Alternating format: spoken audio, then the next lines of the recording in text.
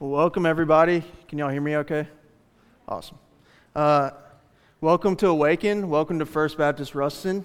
If this is your first time, our college pastor, Justin, he's the guy who talks funny, that talked right before worship. That's Justin. If you're wondering how to get plugged in here, or wondering how to get involved in our ministry, that's a great guy to talk to. And then as he mentioned, my name is Jesse. I'm on leadership here at First, and I would love to talk to you about how to get involved with our ministry as well. With that being said, Justin approached me with the opportunity to preach tonight. I've gotten to speak a few times at Awaken now, and it's a great privilege and an honor. And so I'm very glad to be here before you tonight. As Justin kind of came to me with the proposition to preach tonight, we were finishing up our sermon series in Philippians, over the book of Philippians, and Justin did a great job finishing that last Wednesday. And when we met, Justin wasn't really sure what we were going to do next, where we were going to go. And so I kind of got to pick whatever I wanted to preach on, which was a cool opportunity because the first couple times I've done this, it's been in the middle of a series, and so I kind of already knew what I was going to speak on. And so this time I actually found it a little more challenging to decide what to preach on because it was a little easier to kind of already know what I was going to speak on and then kind of break down that passage. But this time I really had to think about what I wanted to bring before you tonight. And obviously that was a process of a lot of prayer and a lot of thinking. And as I was thinking through it, I kept coming back to one passage, and that's 1 Peter chapter 2, if you want to go ahead and turn there tonight. There's a lot of reasons that passage was weighing heavy on my heart. Probably the main reason is it's probably the passage that I hold most dear in the Bible. I wouldn't hesitate to say that it's my favorite passage in the Bible, if there can be such a thing. And there's a lot of reasons I really enjoy this passage. And if you've ever heard me talk about something I care about or that I'm passionate about, I have a tendency to be a bit technical about it. I can get a little lost in the details, and it becomes like very muddled and confusing very quickly. And so I knew that because I'm presenting the Word of God, it's fine when I'm talking about Star Wars or something if I'm confusing, but when I'm talking about the Word of God, I want to be clear and I want to be to the point. And so I knew that was going to be a struggle for me coming into this.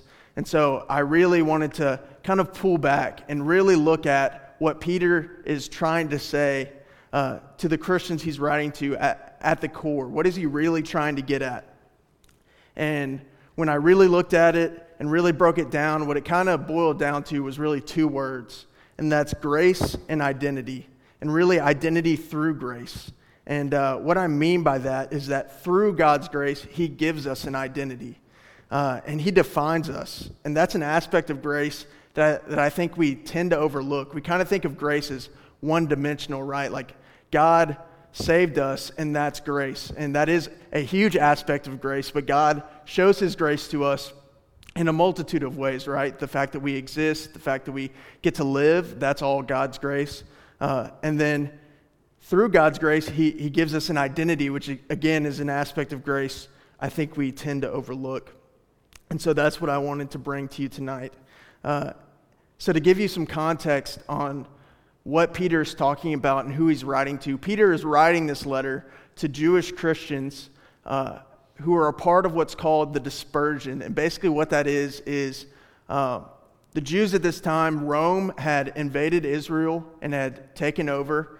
And so the Jewish people were kind of scattered about all throughout the Roman Empire. That's where we get this term, the dispersion. They were dispersed.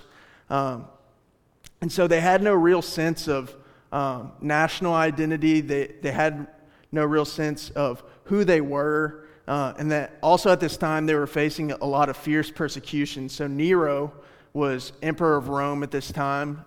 If you don't know who that is, he's pretty infamous. He's the guy who burned Rome to the ground. And he actually ended up blaming the Christians for that. and so the Christians began to take a lot of flack for that incident.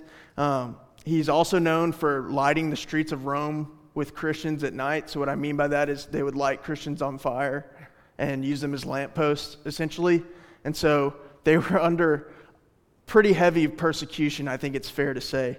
And so in light of that, it would have been easy for them to have become defined by their immediate circumstances and what was going on around them, and not defined by their Creator. And so Peter is reminding them in 1 Peter chapter 2 who they are in Christ. And so in this passage, I really think there's three ways that Peter shows that we receive an identity through grace.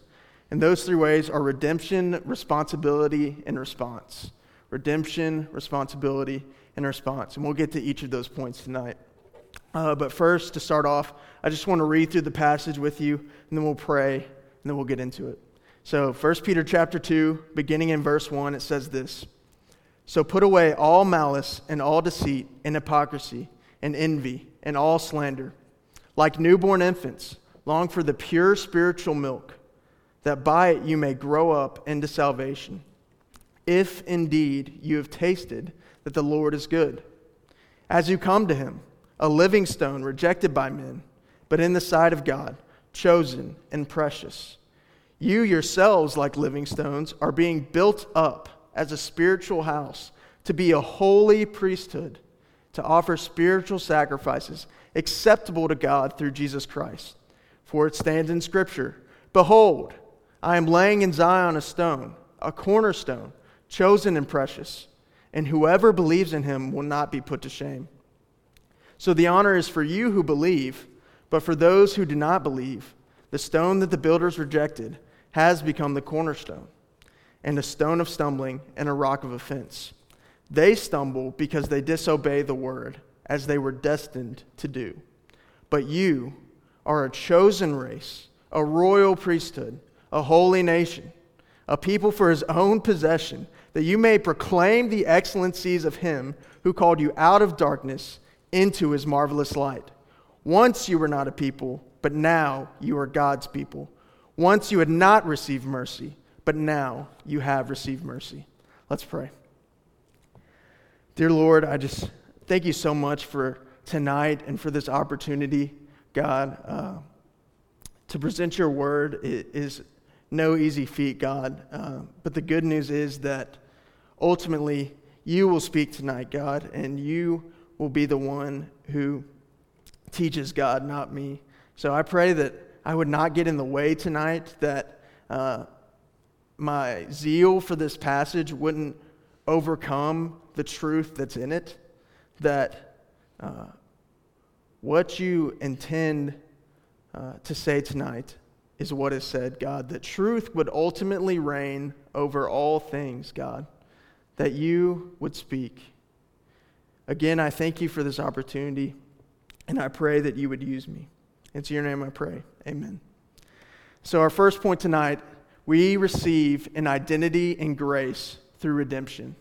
We receive an identity in grace through redemption. So verse 1, Peter says this. He says, "So put away all malice and all deceit and hypocrisy and envy and all slander."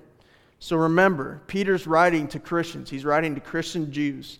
And he makes it clear that as Christians, they are to live differently than they did before they were saved. Their life before they knew Christ and their life after they knew Christ are meant to be distinct. They're not to be muddled together. Your identities before and after salvation should be distinct. Are they? This behavior that Peter's describing, malice, deceit, hypocrisy, envy, slander, those are all indicative of a life before Christ. The sin that defined these Christians before they were saved is no longer how they are to be identified, right? They're supposed to put it away, is what Peter says. Then he moves on into verse 2. He says, "Like newborn infants, long for the pure spiritual milk, that by it you may grow up into salvation." So they're supposed to put away as Christians, all these things that defined them before they knew Christ. And now that they're in Christ, they're meant to live like newborn infants, which is the analogy Peter uses here. He says they need to long for spiritual milk. When you have a baby, you can't give it water, you can't give it solid food. Milk alone will sustain a newborn child. It's the only thing that has the right nutrients to keep a child alive, to keep them active. And if you've ever seen a baby that was hungry, they will do whatever they can, which isn't much because they're children, but still, they will do whatever they can to get that milk. And so in the same way, we as Christians are to long for a relationship with God and His Word. We are supposed to be contrasted with our life before Christ. And now that we're in Christ, we should be longing for His Word. This is how we are to be identified, is a longing for God, a longing for His Word.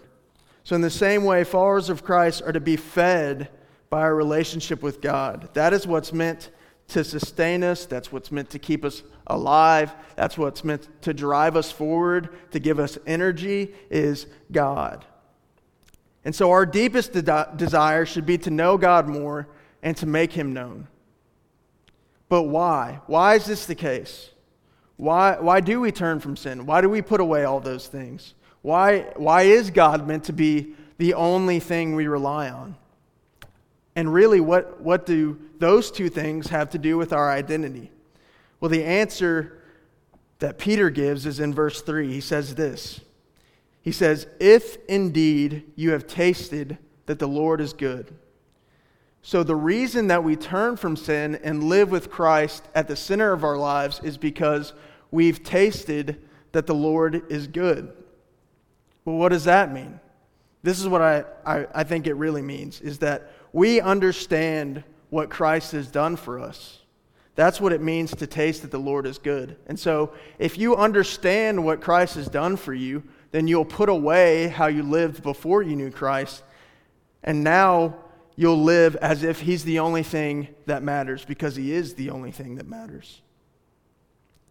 And so a question I would ask tonight is, have you ever received mercy? Have you ever tasted that the Lord is good? And how did you respond to that mercy? I remember a time my dad showed me mercy. I was probably 9 or 10 years old, and my parents had just hired some guys to line the sidewalk of our house leading up to the front door and some of the flower beds. They lined it with brick, I guess you would call it. It's not really brick, it's concrete or something like that, and it's meant to look like brick. And so they had just hired some guys to do this, and when the guys had finished, they had left. It's concrete, right? So it has to dry for a couple days. And my dad, sat me down. He looked me in the eyes. He said, "Son, it's concrete. It's got to dry for a couple days. Don't touch it. Don't go anywhere near it. Don't look at it. Don't sniff it. Don't do anything.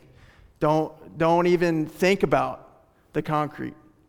And if you were anything like me when you were a kid, that basically ensured that I was going to get as close to the concrete as possible and stretch the boundaries my dad had given me as far as I possibly could, right?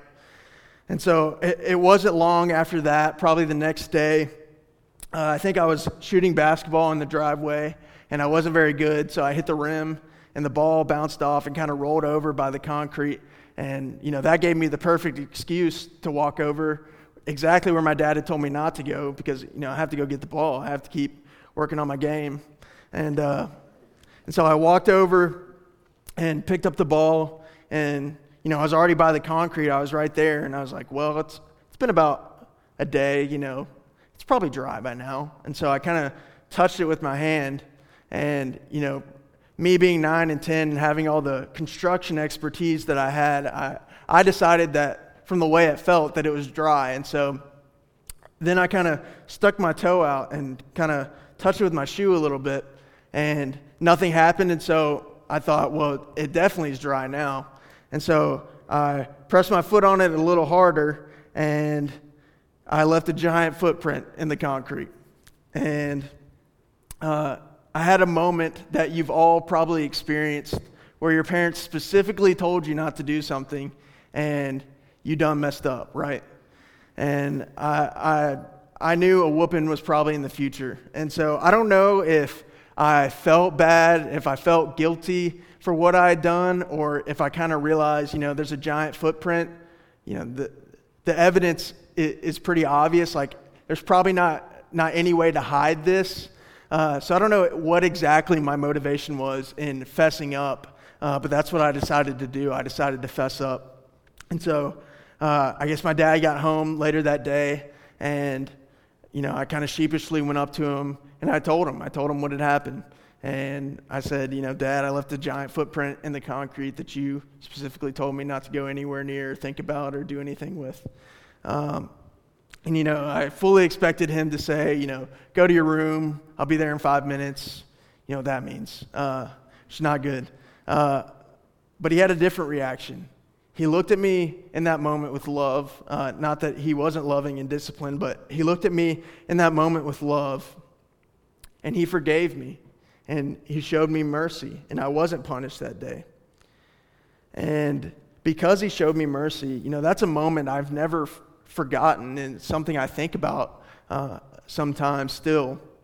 And the next time my dad, he said, go take out the trash, go take the trash up to the end of the street. If you've ever seen our driveway, it's like a mountain basically. The next time he told me not to do something, I was a lot more eager to listen, and I was a lot more eager to do what he told me to do because he'd show me mercy, because he'd forgiven me, right? And so I wanted to repay that. I wanted to obey my father because he was merciful. And so in the same way, Christ showing us mercy should affect our actions. It should make us more eager to do what he says to do. And Peter is clear that when we truly recognize what Christ has done for us, when we truly understand the mercy that Jesus Christ poured out on us on the cross, then we will turn from our sin and follow him. That is the point that Peter is making. And so again, what does this have to do with our identity? Well, I would argue that to some extent, a person's actions define who they are. If you play football games and you go to practice and you watch the film and all you ever do is football, then you're a football player. I study accounting, and so I study for the tests. I take the tests. I go to class. I read the books. I crunch numbers. I do what accountants do. And that makes me an accountant student, right? And so Christ saved me and motivates me to follow him. And therefore, I'm no longer defined by my past, but now I'm defined as a follower of Christ because that's what my life is about. That's what I spend my time doing. And even when I say that, and even as I wrote this down in my notes, an objection, a little bell kind of goes off in my head. And some of you may be thinking it too. I am a follower of Christ, but still I sin. Often I sin, almost every day, really. So doesn't that mean I'm defined by my sin? Doesn't that make me a sinner? In some sense, yes, but really, no. Because before I knew Christ, my every action was to serve my own selfish desires. I only cared about what I wanted I only cared about what I wanted. And even if I did something for somebody else, it was really only ultimately to serve my purposes and my selfishness. That was when I was a sinner, when that's all I ever knew. But no, even though I do sin, my main purpose, my goal, and my motivation, now that I understand what Christ has done for me, is to serve Christ. It's no longer to serve myself. So now I'm identified not by my sin, but by Christ. It's like this. Like I said, I'm an accounting student, but when I fail a test, that doesn't mean I cease to be an accounting student. It just means I need to study harder for the next test. If I failed every test, then maybe you could say I'm a failure. In the same way, when I sin, I don't cease to be a Christian if I'm found in Christ, and if Christ is my motivation. It just means that I need to cling even harder to him. And so tonight, if you aren't motivated to pursue Christ, or if you aren't motivated to turn away from your sin, then you may not truly be a follower of Christ. That's what Peter is saying. That if you have tasted that the Lord is good, then you'll put away everything your old life was about, and you'll long for Christ, like a baby longs for milk. So really think about what your actions say about who you are. If I didn't know you at all and I just saw your actions, what would I think defined you? Who would I think you are? You see, whenever we sin, there is grace. When I sin, there is grace. But if you are only motivated by your own selfish desires and goals, then you don't truly recognize what Christ has done for you. Because if you truly recognize what Christ has done for you, then you would turn from your sin and serve Him. And that's worth thinking about. So examine yourself tonight. See where your priorities really lie. We receive an identity and grace through redemption. My second point is this. We receive an identity and grace through responsibility. We receive an identity and grace through responsibility. So Peter continues, verse 4. He says this, "As you come to Him, a living stone rejected by men, but in the sight of God, chosen and precious." So Peter uses this paradox, living stone, to describe Christ. Stones aren't alive, right? And so it's a paradox, living stone. And so the image of a stone evokes the truth that Jesus is invincibly strong. He will endure forever. He is unchanging in character. Peter is describing who Christ is. And we have to keep in mind who Peter is writing to. He's writing to Christians, Jewish Christians, who would have immediately, bells would have been going off in their head. They would have recognized this language of a stone and connected it to passages in the Old Testament. There's a few that we'll talk about tonight that Peter references a little later on in the text. But Peter is using this paradox in the Old Testament to describe who Christ is, because understanding who Christ is crucial to understanding who we are. And we'll see why that is in verse 5. So in verse 5 he says this, "You yourselves, like living stones, are being built up as a spiritual house, to be a holy priesthood, and to offer spiritual sacrifices acceptable to God through Jesus Christ." So Peter now uses the same paradox, living stones, to describe us as Christians. He uses that paradox to describe Christ, and now he uses it to describe us. So what does Peter mean by that? Well, Peter is not saying that Christians have the same essence of Christ, or that we are capable of doing anything that Christ accomplished, because Jesus is God and we are not. So what is Peter saying? Well, I think Paul really captures this idea. He explains the essence of what Peter is saying in Galatians 2:20. So this is what Paul has to say. He says, "I have been crucified with Christ. It is no longer I who live, but Christ who lives in me. And the life I now live in the flesh, I live in faith by the Son of God, who gave Himself for me." So what Peter is saying is that our identity as Christians is intrinsically linked to who Christ is, because we no longer live for ourselves, but for Christ. And Paul even takes it a step further and says, I don't even live anymore. He says, Christ lives in me. And so the same is true for us if we're in Christ. And living for Christ is not done through our own righteousness, because we have no righteousness of our own, right? I know I certainly didn't before I knew Christ, and any I have now is His. Rather, it is Christ's righteousness through us that allows us to live for Christ. So that is what Peter is trying to say. And so he continues on. In verse 5, he says, "We are being built up as a spiritual house to be a holy priesthood, to offer spiritual sacrifices acceptable to God through Jesus Christ." Holy priesthood is language that Peter will use later in the chapter, and we'll address it then. But he continues this analogy of believers as stones to tell them that they are being built up as a spiritual house, meaning that in addition to the salvation granted to us by Christ, we also have a role to play as Christians in God's greater plan of redemption and restoration in our fallen world. So we as Christians and as the church have a responsibility that God has entrusted us with while we are here on earth. So God in His grace not only saved us, but entrusted us to do things for Him while we are here.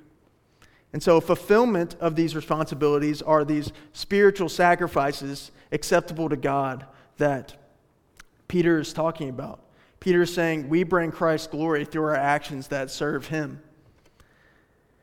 And so he continues on in verse 6. He says this, "For it stands in Scripture, Behold, I am laying in Zion a stone, a cornerstone, chosen and precious, and whoever believes in Him will not be put to shame." And so Peter is completing this analogy he's been making in the last couple verses of Christ and believers as stones with these two references that he makes to the Old Testament. The first of these references is from Isaiah 28:16. It's what we just read, where Jesus is referred to as a cornerstone. Now, this analogy is crucial to understanding who Christ is. It's crucial because Peter says that Christ is the cornerstone here. He quotes this passage here in 1 Peter 2. He also quoted it before this in Acts chapter 4. Peter and John are brought in front of the Sanhedrin and are made to give a defense of Christ. And Peter refers to him as the cornerstone in Acts chapter 4 using the same passage. Paul also quotes this passage in Ephesians 2 while explaining that Christ is the centerpiece that the church is built upon. And then later on, in just a few verses, Peter will also reference Psalm 118:22, which also refers to Christ as the cornerstone. So when an idea is repeated in the Bible, it is imperative that we understand it because when it's repeated, it's important. Anything said in the Bible is important, but when it's said over and over and over again, that means it's really something we're supposed to fixate on. And so, simply, what is a cornerstone? Well, a cornerstone is an initial building block that the rest of a building is built off of. So, in ancient times, they would set the cornerstone and then build the rest of the building off of that. It is the foundation. It is crucial to the structure and stability of any building. Without the cornerstone, there is no building. If you built a building and then removed the cornerstone, the building would collapse. And so Christ being the cornerstone means that He's firm, He's secure, and most importantly, it means He's the crucial and central element of our life. It means that for our life to have any purpose, meaning, or structure, it must be built on Him, or it will crumble and fade away ultimately. That is why it is so crucial that our identity is in Christ. That is why it's crucial that we're found in Him, because a life built on anything else literally cannot stand according to this passage. So a life built on money, a life built on success, a life built on popularity, a life built on whatever apart from Christ has no meaning or purpose.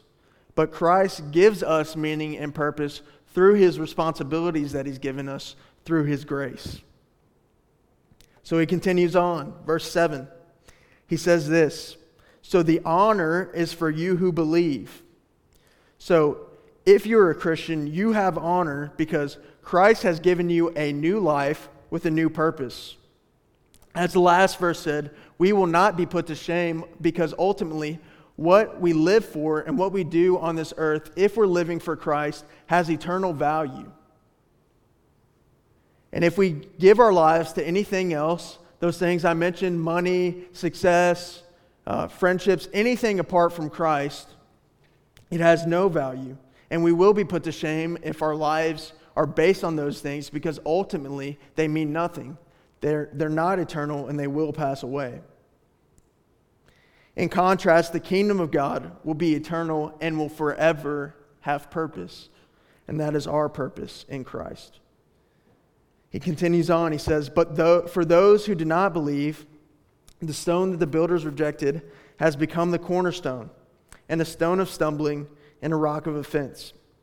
And so Peter is using these two images of Christ as a stone. He calls him the cornerstone, which you've already talked about, and then a stone of stumbling. So if you put your faith in Christ, if you trust in him, he is the cornerstone. He's what your life is built on. And then on the other hand, if you turn away from Christ, if you put your hope and faith in other things, he is the stumbling block. What Peter is saying is that Jesus is the hinge of eternity, that if you trust in him, you will live forever in God's kingdom with him. And if you don't trust in him, you will live forever separated from God in hell. So either you believe in Christ and make him the cornerstone of your life, you participate with him in his plan of redemption, or you reject Christ and you stumble over him, guaranteeing that your life will be without meaning or purpose. In verse 9, he continues on. This is where it's all been good, but this is to me where it gets really, really good. This is a lot of the reason why this is one of my favorite, or I would call it my favorite passage in Scripture. So verse 9, he says, but. The buts in Scripture are always important. You've probably heard that before. They signify a shift in what is being said, or that the focus of the speaker is about to change. So now that Peter has firmly established that a life with Christ is the only life worth living, and we only live it because Christ lives in us, and that Christ not only saved us, but gave us a part to play in his redemptive plan, Peter is about to list specific occupations or roles that we have in God's kingdom, which have huge implications for how we live our lives. And so he lists them here in verse 9. He says this. He says, you are a chosen race, a royal priesthood, a holy nation, a people for his own possession. Wow. Those words are huge and some of the most poignant in all of the Bible to me. And if you don't really understand what Peter is saying, that's okay. We're going to describe each of these and what they mean. But really, Peter is saying, you are not a sinner if you're in Christ. You're not a failure if you're in Christ. You're not an addict if you're in Christ. You're not a screw-up if you're in Christ. And you're not a nobody if you're in Christ. If you are found in Christ, you are a chosen race, a royal priesthood, a holy nation, and a people for his own possession. That should get us excited tonight. This is how God views us when we are his. He doesn't view us as failures and sinners. He views us as his. But like I said, these roles have implications. They have responsibilities. There's an expectation to carry out the things that these roles imply. And so have you ever wondered why God even uses us to share the gospel or to bring him glory? Because, God doesn't need us to do those things, right? He could save people and he could bring himself glory without ever using any one of us. But it's clear that he does use us. So why does he use us? The simple answer is because he loves us. God was so filled with grace that he not only saved us, but he chose to use us as vessels to bring the gospel to others. This is a great gift. We get to be a part of his redemptive work. And you could preach a singular sermon on each of these descriptions that Peter uses, and you could talk for hours and hours on what each of these mean and just how significant it is. But we're just going to briefly look at each of these responsibilities and roles and just break them down and try and simplify them a little bit so we can walk away with something tonight. But we will look briefly at each of these roles that God has graciously gifted us if we're in him. And so first, Peter says, we are a chosen race. So each of these roles that Peter lists are really steeped in Old Testament meaning. And chosen race is a clear reference to the nation of Israel in the Old Testament. The nation of Israel, the Jewish people, were God's chosen people in the Old Testament. And now through Christ, the chosen race is not just Israel. It includes people of all races, nations, and creeds whom God saves. That's who the chosen race is. So if you're in Christ, you are part of the chosen race.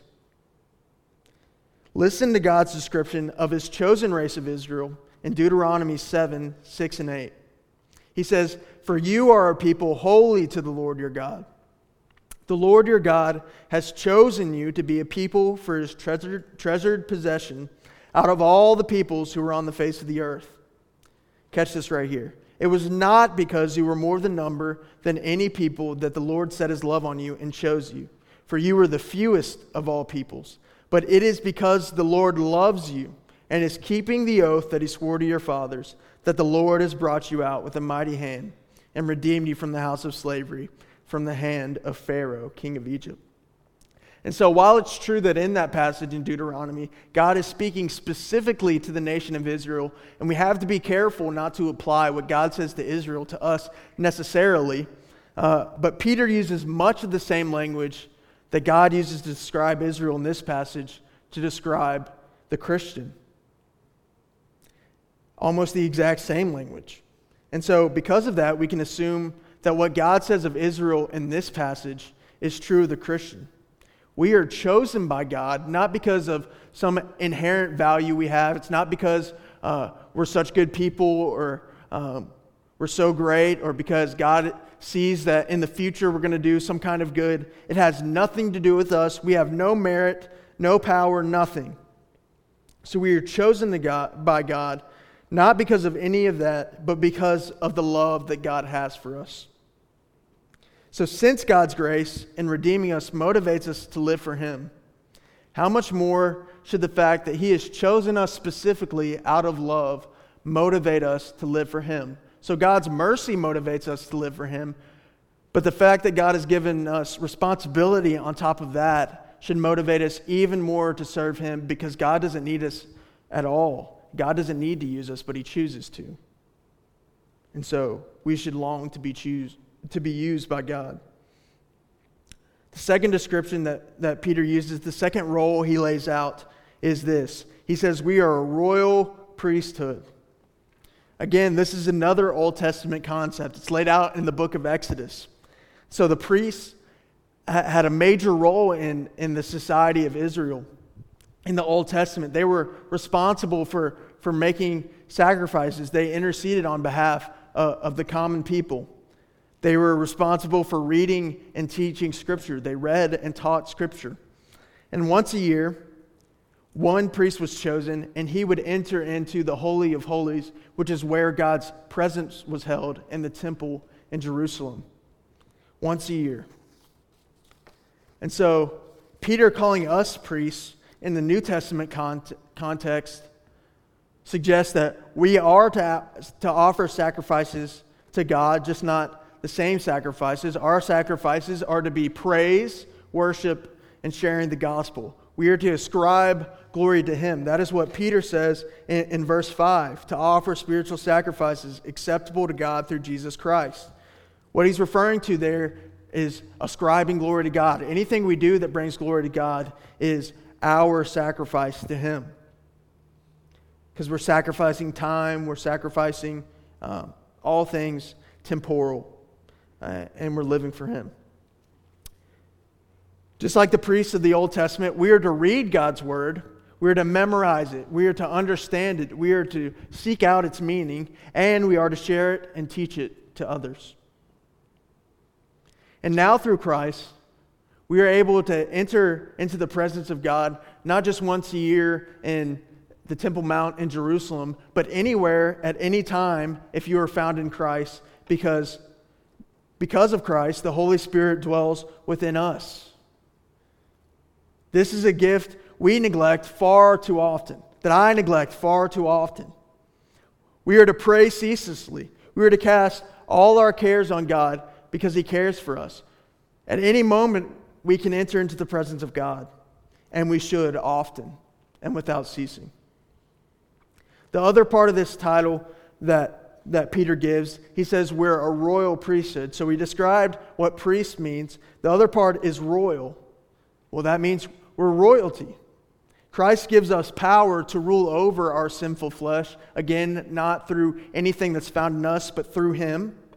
And one day we shall live with God in his kingdom that he rules over as sons and daughters of the King. we will be part of the royal family. And that is grace. So the third role that Peter gives to the Christians, that is to give them identity, is holy nation.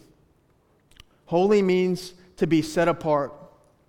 In the Old Testament, when we see visions of the throne of God, the angels are flying around His throne, and what do they sing? They sing, "Holy, holy, holy," which is to say that God isn't just holy, but He's holy, holy, holy. He's the most holy. He's the holiest. And holy means to be set apart. And so Israel was to be a representation in the Old Testament of God to the world around them. They were to display the attributes of God to other peoples and other nations. They were to look different from the world around them as God's chosen people. If they blended in, if they looked like every other nation, how were people to know that they had God's favor? How were people to know that they were God's alone? We must do the same. We must look and must talk and must act differently than the world around us because we are ambassadors for Christ. And so if you don't look different than the people around you, if you live as the world lives, that is not what you're called to if you're a follower of Christ. And so if you're living that way, you may need to check yourself. And then as a nation, He calls them a holy nation. He calls us a holy nation. As one nation, we are under one righteous king, that is King Jesus, and under the same laws and customs, that is the Scripture. And we are to be unified in truth. We're not to quarrel with one another. And then lastly, Peter gives this description, this role. He says that we are a people for His own possession, meaning that we who belong to Christ belong to God. We are His. Take comfort in that. Know that if you are in Christ, you are no longer bound by your sin, but you are free to live for Him. You are no longer defined by what you've done in the past. You are defined by Christ alone. That is how God views you. Listen to the Lord's words in Malachi 3:17 and 18. He says this, "They shall be mine, says the Lord of hosts, in the day when I make up my treasured possession, and I will spare them as a man who spares his own son who serves him. Then once more you shall see the distinction between the righteous and the wicked, between the one who serves God and the one who does not serve Him." So we are a people for His own possession. If you are in Him, He cannot lose you because He's God.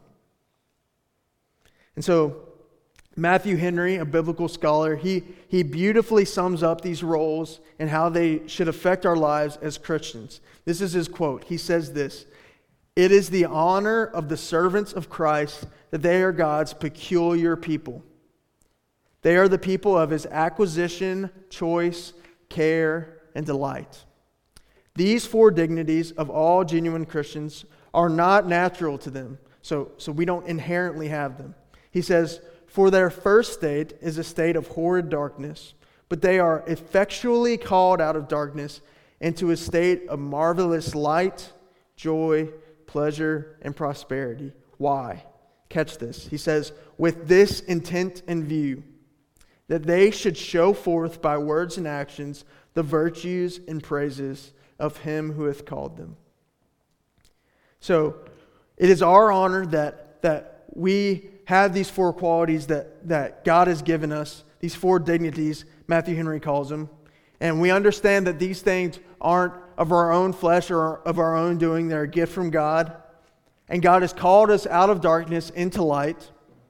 And because of all that, we are to show forth by words and actions the virtues and praises of Him who hath called them.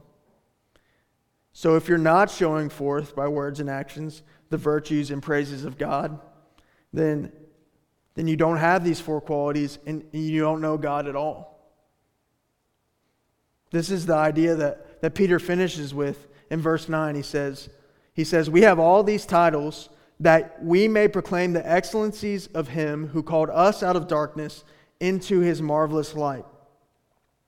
So in this final portion of verse 9, Peter tells us why God involves us in his redemptive work. He tells us the why behind it all. And the reason we serve God, the reason why God chooses us to serve him, is that we may bring glory to him. We serve God so we can tell others about him and make his name known. So again, if you're not doing that, then you may not be in him. The word proclaim in this passage is used nowhere else in the New Testament. It's a very peculiar word and one we could probably talk a lot about. But what it means is it means to tell something not otherwise known. And I think we would agree that a lot of people in Ruston, a lot of people in the South, they know the gospel. They know the Bible. So what are we telling them that's not otherwise known? Well, it's that verse 3 idea, right? Tasting and seeing that the Lord is good. They have to truly understand what Christ has done for him, because if they truly understand what Christ has done for them, then they won't be able to help but live for him. And when we understand what Christ has done for us, we can't help but live for him. And so we receive an identity and grace through responsibility. And my last point here, we receive an identity and grace through response. We receive an identity and grace through response. So Peter finishes here in verse 10. He says, "Once you were not a people, but now you are God's people. Once you had not received mercy, but now you have received mercy." And so Peter is using this language. It's from the book of Hosea. He uses this language to illustrate again to the Christians he's writing to that their lives before and after Christ are to be distinct. They're not supposed to look the same. Those who do not know Christ are not God's people and did not receive mercy. But those who do know Christ are God's people and receive mercy. And so I want to address these two groups, those who do know God and those who do not. And I want to address how they can respond tonight in light of what Peter is saying to us. And so if Rupert and the band wants to come up, I'll be finishing up here. But first, to those who know God, I would say this, or at least to those who at the very least, even if you think you know God, I'm talking to you. Examine yourself. Do you truly know God and understand what he's done for you? If you're living for yourself, if your life is not characterized by living for God, by being a chosen race, a royal priesthood, a people for his own possession, a holy nation, then you may not truly know Christ. And I assure you that you want to be sure if you know Christ or not.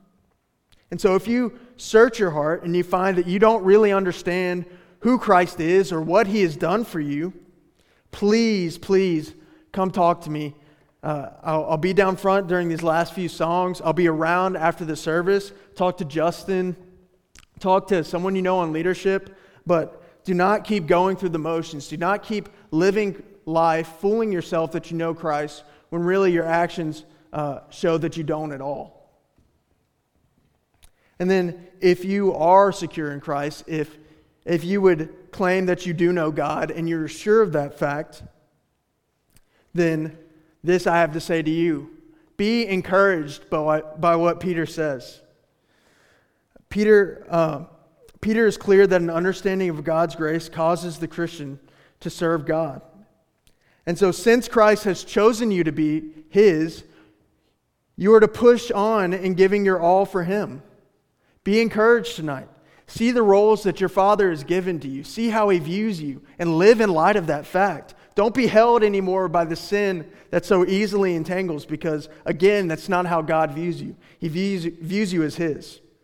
And so dive deeper into his word and into prayer and into fasting and into all the other things that it means to serve God. And don't be held back by your guilt and shame, because your sins are forgiven.